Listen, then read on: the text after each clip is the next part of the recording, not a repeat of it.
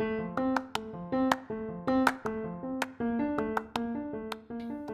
there, Stefan here. Welcome to Quotes in Action. Focus on your strengths, not your weaknesses. A quote that has been cited a lot. One of the persons this has been attributed to is Gary Vee. And while I truly can identify myself with the statement here, I really dislike where some people have taken it. And because they've turned it into focus on your strengths, ignore your weaknesses.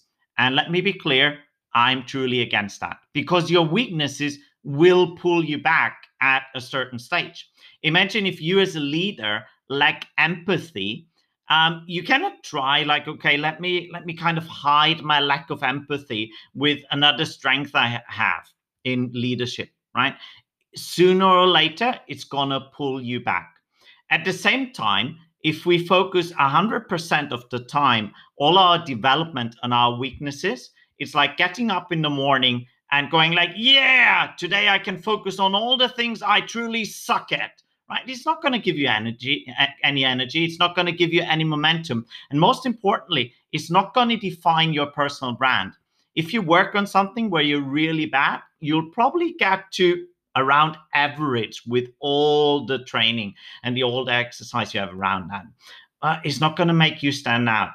So what you should be doing is really focus on, hey, where can I aim for world championship? Where are my strengths? Where can I take it further? So as with everything in life, it's balance. Definitely focus more on your strength than you focus on your weaknesses. Still mitigate your weaknesses.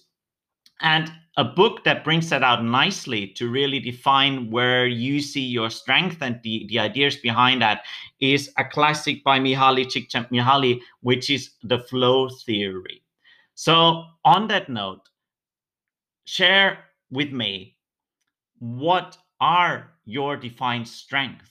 What are you good at? Where do you consider yourself having the opportunity to become a world champion? And at the same time, what are some of the weaknesses that you want to work on? Because they will be holding you back. So you have to invest a little bit of energy to make sure that they don't pull you back.